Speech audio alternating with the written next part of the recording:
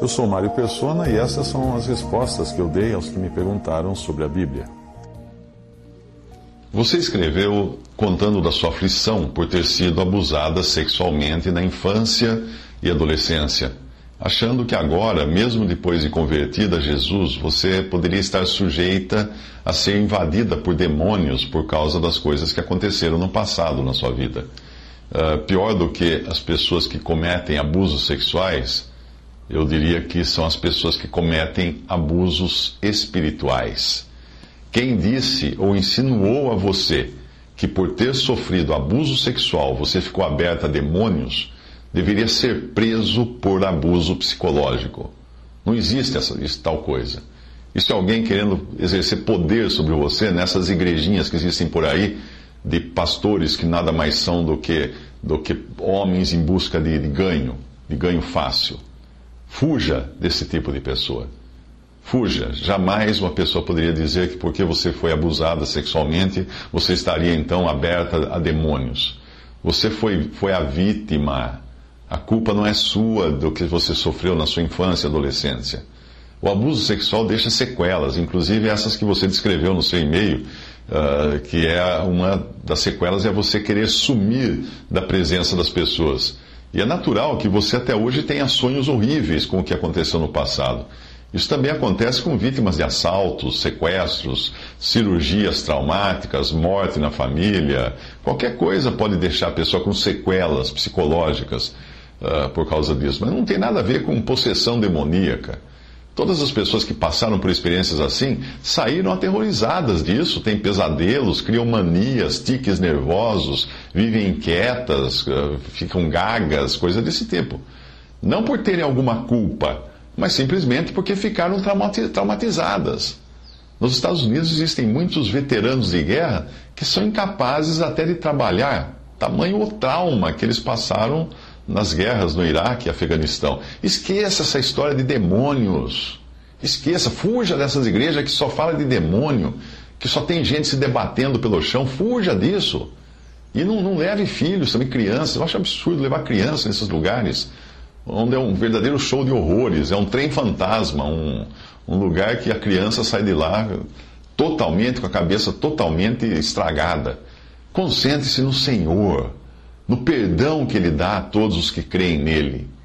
E o Senhor Jesus está pronto para perdoar, está pronto para salvar, está pronto para mudar a vida da pessoa. Lembre-se de que ao ser salva por Cristo, o Espírito Santo veio habitar em você.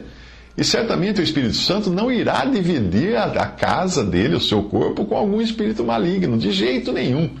Portanto, descanse.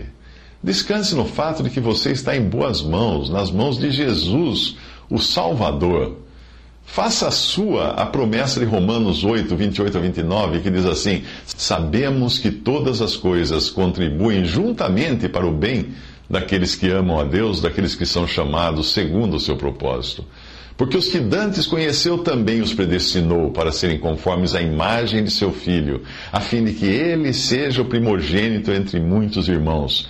E aos que predestinou, a estes também chamou, e aos que chamou, a estes também justificou, e aos que justificou, a estes também glorificou. Que diremos, pois, a estas coisas? Se Deus é por nós, quem será contra nós? Aquele que nem mesmo a seu próprio Filho poupou, antes o entregou por todos nós, como nos não dará também com ele todas as coisas?